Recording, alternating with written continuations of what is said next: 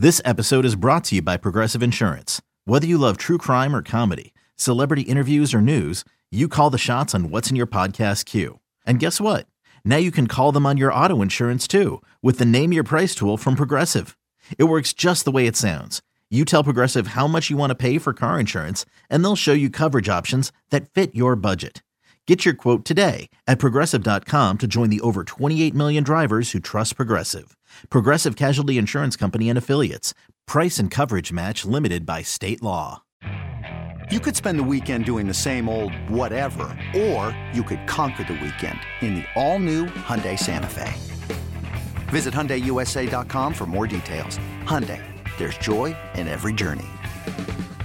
Bustin' Loose Baseball, Episode 2. Grant Paulson, Danny Rouillet with you. Producer Darius has a previous obligation. He will be back at it with us very, very soon. Who knows? Maybe he'll waddle through the door while we're talking. Hard to say. Hard to say at this point, but we were getting ready to start the show, and he was like, I got to go. And we were like, okay, Grant and I'll do it. He said, kick rocks, you two fatzos. Yeah, I don't like you.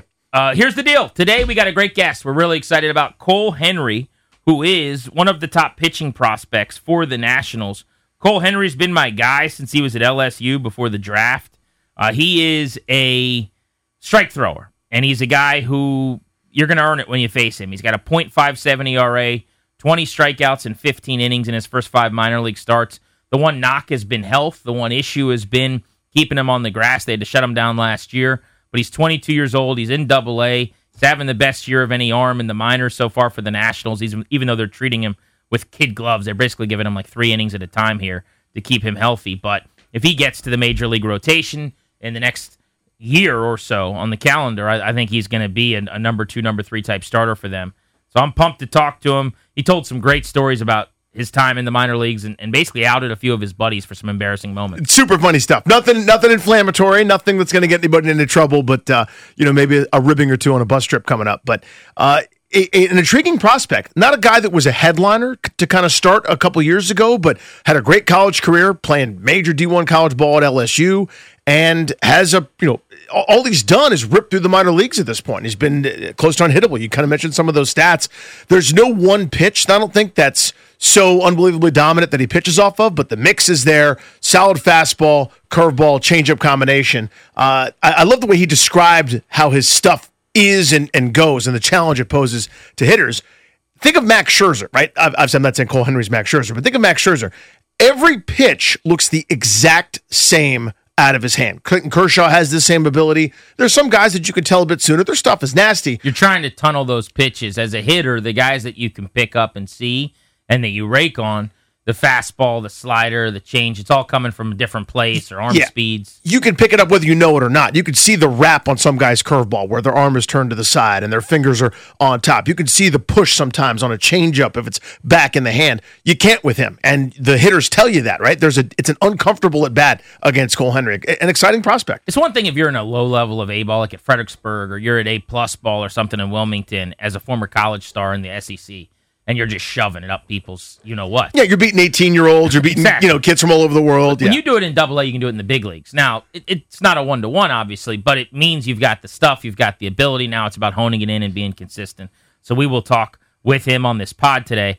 For the record, this is going to be a prospect-heavy podcast in the future, to be honest. I mean, we're going to talk a lot about the Nationals and the big leagues, but as often as possible, we're going to catch up with their top players, their household names in the minors, talk to people in the organization about some of those players, because that's the mode we're in now as Nats fans. I mean, there was a decade or so where the getting was good, and we were watching big league games, and they were winning 2 out of every 3 or so, and they were making the playoffs and winning NL East titles or being a tough out as a wild card team. But the rebuild is on, as we're seeing at the big league level. They're now losing 2/3 of their games. And so you kind of turn your attention back to some of the prospects. Just a quick update as far as the top of the board. I mentioned Cole Henry on the show today. He's number 3 on MLB Pipeline's rankings behind Cade Cavalli and Brady House and right ahead of Jackson Rutledge. As far as the season so far, Cade Cavalli, who's the top prospect, almost made the rotation, if not for a blow-up start at the end of spring training. Hasn't gone as well as you'd like in Rochester. It's been up and down with some pretty dramatic downs this season. In no way am I down on him. In no way am I worried about him. The stuff's really good. But he's walked 11 in 22 innings. That's 4.5 per 9. That's too many. He's giving up about a hit per inning, which is where you'd like to be as a really good starter. But his average against is 260. This is after last year it was 213. So he's being tested. He's struggling a little bit, and we're going to see how you come out of this. I love when this happens in the minor leagues, frankly, because you learn a lesson and you have to adjust, and it's better to do that in the minors with a couple thousand people watching and no one watching on TV than in front of 30,000 people in the crowd and tens of thousands of people watching at home. But so far this year, just the 19 Ks in 22 innings, just kind of a very normal minor league performance, not, oh my gosh, this guy's leading the minor leagues in every category. So not the start I'm sure he would have wanted, but I like that this is happening now because I think he comes out of this, starts pitching well, and maybe in 4 to 6 weeks you call him up on the other side of this. I love what you said there. It is good. It's good that it's happening now because this game will humble you. No matter if you're one of the greats of all time, no matter if you're a guy trying to crack a big league roster, or you're down in single A or rookie ball, or a midweek, once a week high school player, the game will find a way to make you look bad at certain points. And the lessons, there are always these forks in the road. There are always moments in everybody's career where you experience that adversity, and your adjustment, you're getting over that, is paramount to you sticking in the big leagues, to you becoming an all-star, to you fulfilling the type of promise that you may have. And right now, Cavalli's going through that. I mean, last year, this is a guy that led the minor leagues with 175 strikeouts and 123 1/3 innings. That's not happening this year. And I love what you said about it. It maybe slows down the race, the clock on certain guys. Mike Rizzo likes to say this all the time. It isn't a race in terms of your development in your career. Everybody's got their own clock and their own pace. And some of these guys, the Juan Sotos of the world, the Bryce Harpers of the world, I'm trying to think of a good 19, 20-year-old pitcher that's walked right in the major leagues and had success.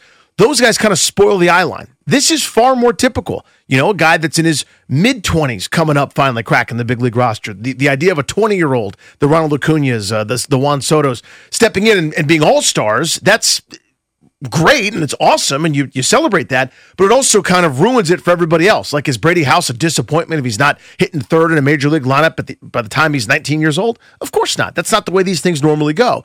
And Cade Cavalli still is a guy that has a very bright future. Fastball touches 100, usually sits 96, 97. He will get outs at the major league level. I thought he was going to be up back in spring training.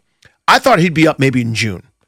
I think that timeline may be pushed back a little bit because of what he's going through now, and they're probably going, nice, we're glad he's kind of going through this. Let him overcome this and be that much more ready for big league service time. He's 23 years old. He's 6'4" and 240. He was the 22nd pick in the 2020 draft less than 2 years ago, right? So, Reed Detmers was in that draft through a no-hitter last night for the LA Angels, but as a general rule, when you're drafted in 20, you're not in the big leagues yet in 2022, 2 years later. As far as the stuff goes, some of you saw him in spring training. Danny mentioned it. He's 96, 97 with his heater. He was the one guy that touched 100 miles an hour 3 times at the Futures game last year, more than anybody else.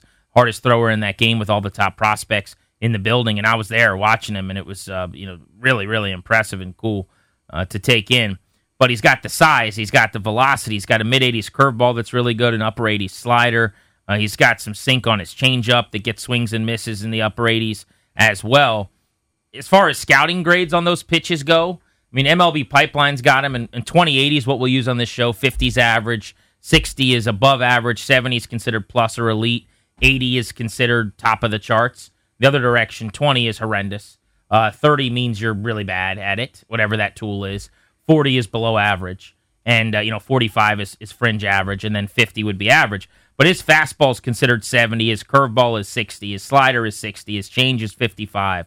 The one thing he's got to keep working on is the control. The control. Because that's the one non-average or better big league graded part of the makeup according to MLB Pipeline right now. But he's got a really good chance, obviously, to not only be in the rotation this year, but to be a horse in the front of this rotation for years to come. Brady House, who's unequivocally the best bat in the system, is in Fredericksburg.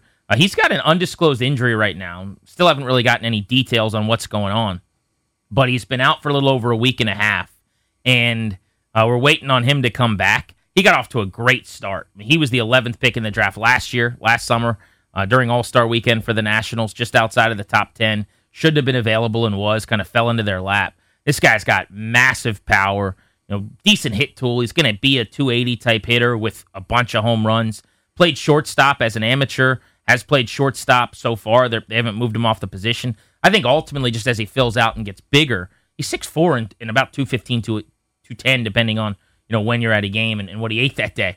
But that's the frame that often moves to third. Not to mention, you got that kind of power. You're going to have that type of presence at the plate. I could totally see him going to third. He's got a big-time arm. Cannon for an arm, yeah.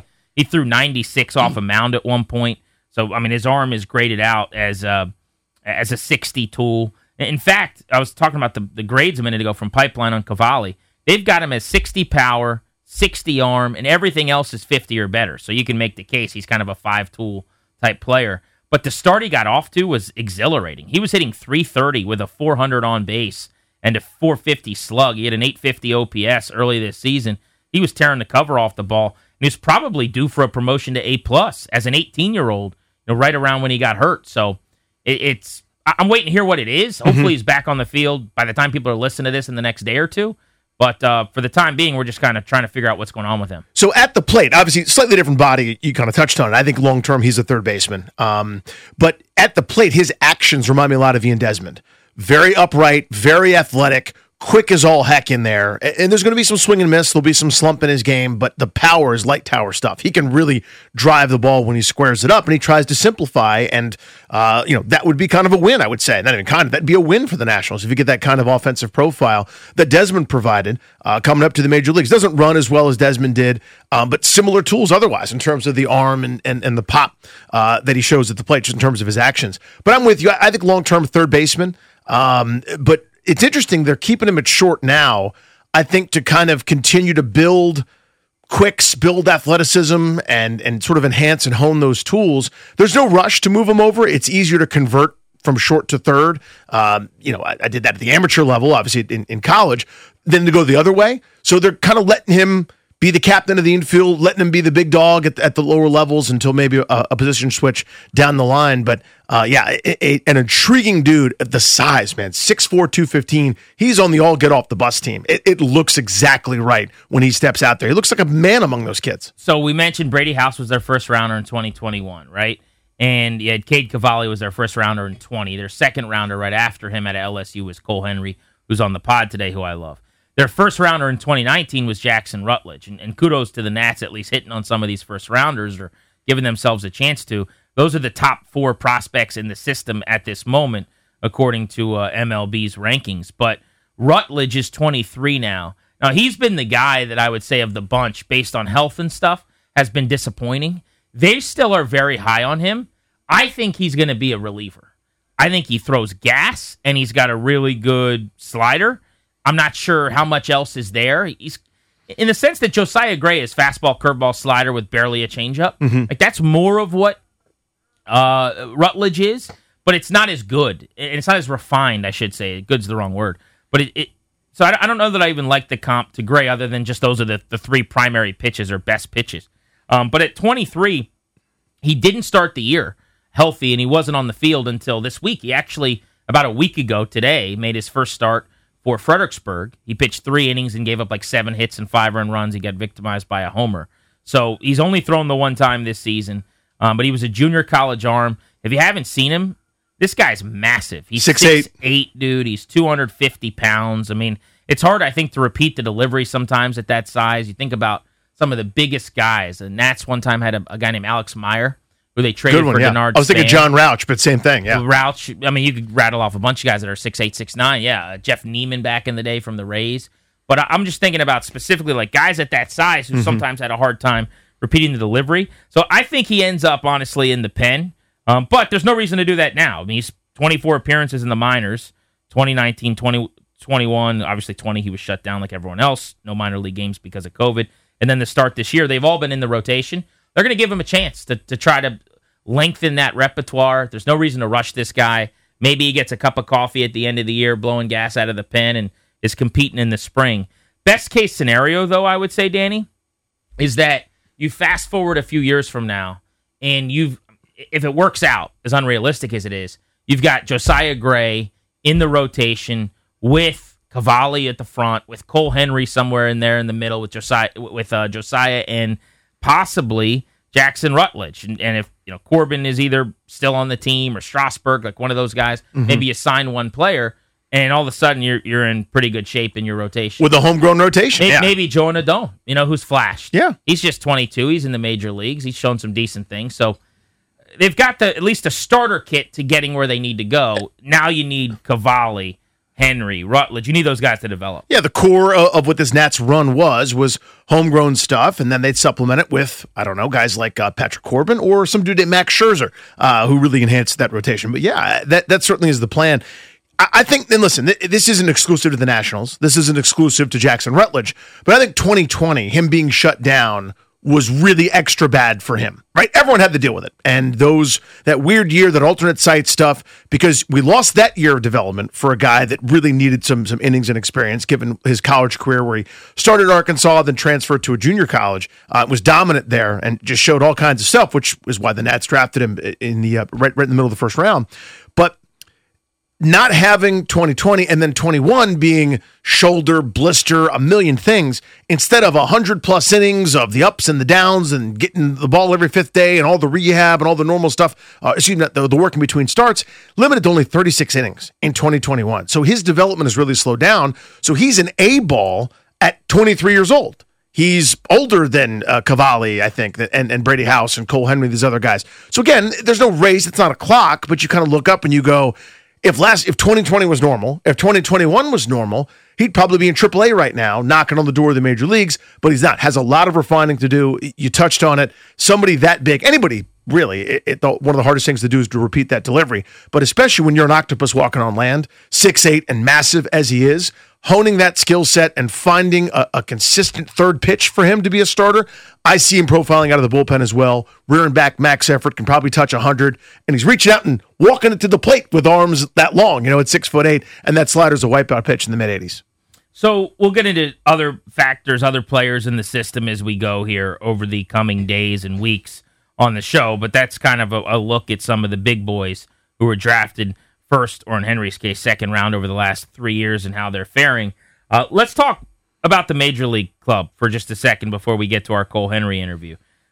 First things first, Patrick Corbin, for the third consecutive start, was actually solid. Pretty good. And I'm not ready to say he's turned a corner, but Davey Martinez has claimed that he's back.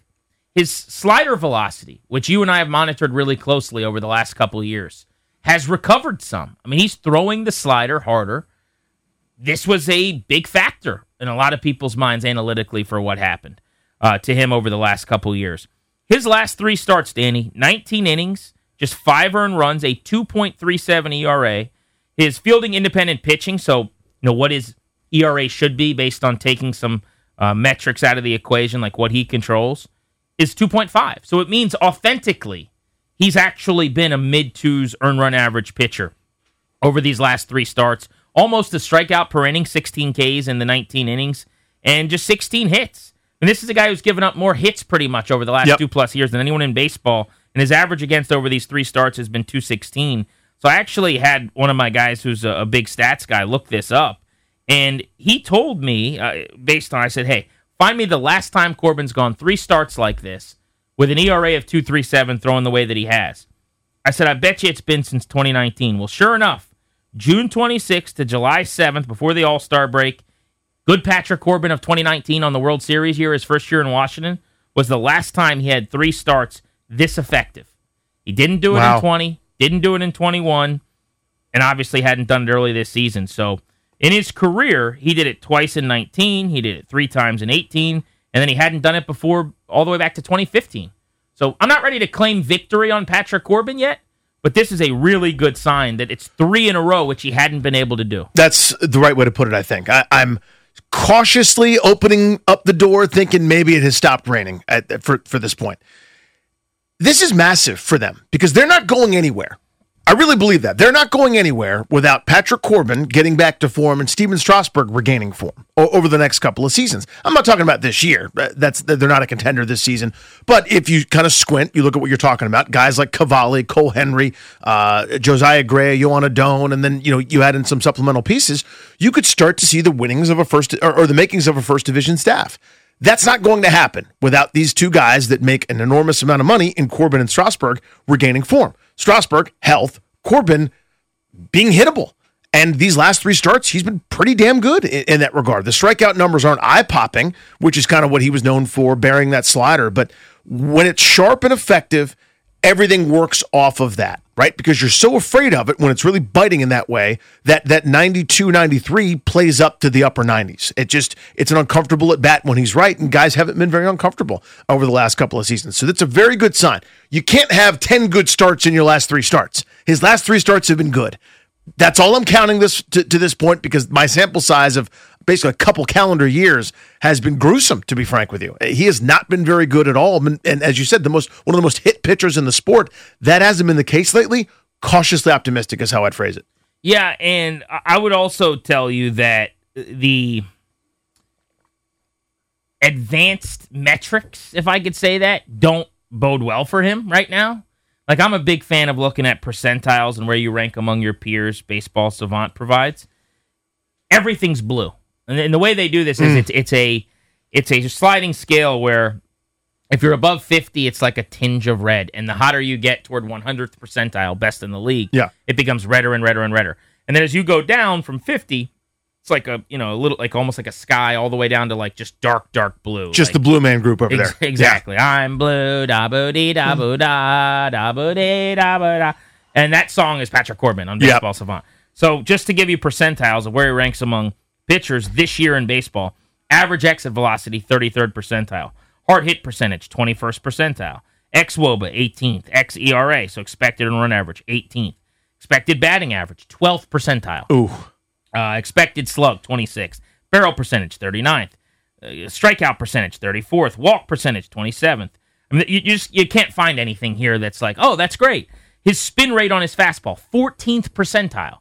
So it doesn't really sustain. You can't throw that at the top of the zone. That was a problem for him. Yes, it was. He was trying to throw at the top of the zone. I'm sure someone in the R&D department said, hey, bro, your spin rate on your fastball is worse than 86 out of every 100 pitchers in the big leagues. You pitching at the top of the zone doesn't help you any. So, like, all those things are working against him. But that takes into account, it's early in the season, it's a small sample, a lot of the pre-last 3 start stuff. Now, I'm not saying he's flipped a switch, but this is now worth tracking, worth monitoring, and it gives me a little bit of hope. I wanted to talk Juan Soto for a second. There's a lot being made about Soto's, I'm using quotes here, but struggles early this year, because he's hitting 257 and his OPS is only 863, which, by the way, a lot of hitters would give their left arm for, and then they'd never get to hit again, I guess, because you only have one arm. Or could you hit with one arm? Johnny Damon hit a home run one time with a one arm, like a one-arm swing. Yeah, like he reached out and was fooled, but he still got out of there. Yeah. But could you hit effectively with one arm? No. Like, not even a little bit. Like, if you made contact, it would be miraculous. So if the bad guy from that Harrison Ford movie, The Fugitive, was in the big leagues, what would his batting average be? It might have one tick in a hit column. Okay. Maybe. Like a squibbler, like a Steve Miserak Massey that went between 3 fielders. So I saw this from Matt Wyrick, our buddy from NBC Sports Washington. He tweeted this out. I thought this was a great nugget. So he was comparing Soto for 30 games in after last night, which was the Tuesday night game. Tuesday night game against the Mets, yeah. Against the Mets, first game of the series. He said Soto this year 257, last year 279, so he is 22 points lower. But his on base right now, 396, higher than it was 30 games in last year, 392. His slug right now, 468, higher than it was last year at this time, 423. Last year, right now, he had an 815 OPS. This year, he's got an 863. And I would guarantee the big league average OPS has gone down. So it's even more impressive than just jumping from 815 to 863, because I think the average hitters has a lower OPS now, if you look at the league. Point being, he finished the runner-up for NL MVP last year after he started worse, basically, offensively than he started now, other than the batting average. He's going to be okay. Everybody relax. If he does this all year, he's still going to be one of the top 20 hitters in the National League. 15, depending on the metrics you're looking at. But he's not going to. He's going to get on a tear. He's going to go 10 for 17 at the plate at some point. Next thing you know, his average is 15 points higher, and he's right where you want him to be going into another hot stretch. So I'm not worried. On a 1 to 10 scale, 10 means, oh my God, sound the alarms, Juan Soto, what happened? I am a 0.1. Yeah, if I have to be on the scale, I'm a 1, I suppose. But Kevin Franzen pointed this out last night on the telecast. It was actually Franny, hey buddy, old pal. Actually, the AB where Soto poked that ball through the left side for a hit against the shift. There's some spin off there. There's a pitch middle in that when he's right, upper deck, thanks so much, round the bases, play bust and lose. Hit bust and lose baseball. But he spun off. You could see that front shoulder flies out. He's pulling across the plate instead of through. And you'll see him when he takes his swings in between pitches, and all the work he's putting in is on getting through the ball. And he's coming across the ball right now, trying to generate extra pop, whether that's a mental thing, whether that's just sort of a bad habit at this stage, whether he's trying to do too much. There's a trillion reasons behind it. It could just be something he's fallen into. As soon as he gets locked in, and he reacts to that pitch in and is sitting, letting the ball travel, get deep. I mean, you look at his spray chart right now when it comes to home runs. He's usually 50-50 to the left of center field or to the right of center field. And then, of course, center field's involved there as well. I think he's only got one Oppo home run out of his 6 to the point this year. That's going to change. He's going to sit back and punish people for trying to go onto the outer third against him because he's so good at letting the ball travel in his stance. Right now, he's not. Right now, he's trying to pull things. Right now, he's spinning off. That will absolutely get fixed. He'll get locked in. He's going to be an MVP candidate. One more guy we got to talk about is Nelson Cruz. I'm much more concerned about him, almost solely because of his age, to be honest with you. Because I don't really do the early season guys not hitting a lot of ground balls. Like, when they have a track record, you're going to get to your baseball card. But he's 41, man. Mm-hmm. He's going to be 42 this season. At some point, you run into that wall, and you got to start wondering. End of last year wasn't great for him. Right. This year's start has been not good. Is his age an issue? Is this catching up to him? I mean, obviously his sprint speed is. You didn't sign him for that, right? Right. He's not going to beat out hits. You got to barrel him. Now, his barrel percentage is 54th percentile in baseball. Hard hit percentage, 63rd percentile. Maximum exit velocity, so when he gets a hold of it, he's 92nd percentile. He can still do what he wants to with the bat. Average exit velocity, 56th percentile, a little above average. But it's so many ground balls, some rally-killing double plays and weak contact. I am much more concerned about him. The goal for bringing him in here, obviously, was never to have him lead you to a World Series this year. It was to get him off to a decent start so you could flip him for something valuable in your system in a trade. And at some point, you got to get him going if you're going to be able to do that. So, time's ticking here. I'm a little worried because of that 41-year-old profile. Career low fly ball percentage for a guy that's here to hit fly balls. Career high ground ball percentage outside of a cup of coffee in 2005, his rookie year. And again, those they can't turn into hits for him. Yeah. I mean, unless they grow eyes and they get through, or you hit it hard enough on the ground, like those are outs, man. Yep, lowest line drive percentage since 2006 for him. I mean, again, this is, as you said, a slow start, but now you kind of go, well, wait a minute. Second half of last year, older player. You hope that he hasn't kind of gone off the cliff here, and that the Nats weren't the team that ultimately are holding the bag. I do think he gets right, but I don't know how right. He'll be better. Those numbers will kind of equalize, and he'll start hitting the ball in the air, and the weather gets warmer. Some of those will carry to home runs, but I wonder how much he has. It is a fair question, I think. All right, episode 2 of our brand new podcast, Bustin' Loose Baseball, continues with interview number 2, and the guy we wanted to talk to was Cole Henry, Double-A pitching prospect with your Nationals.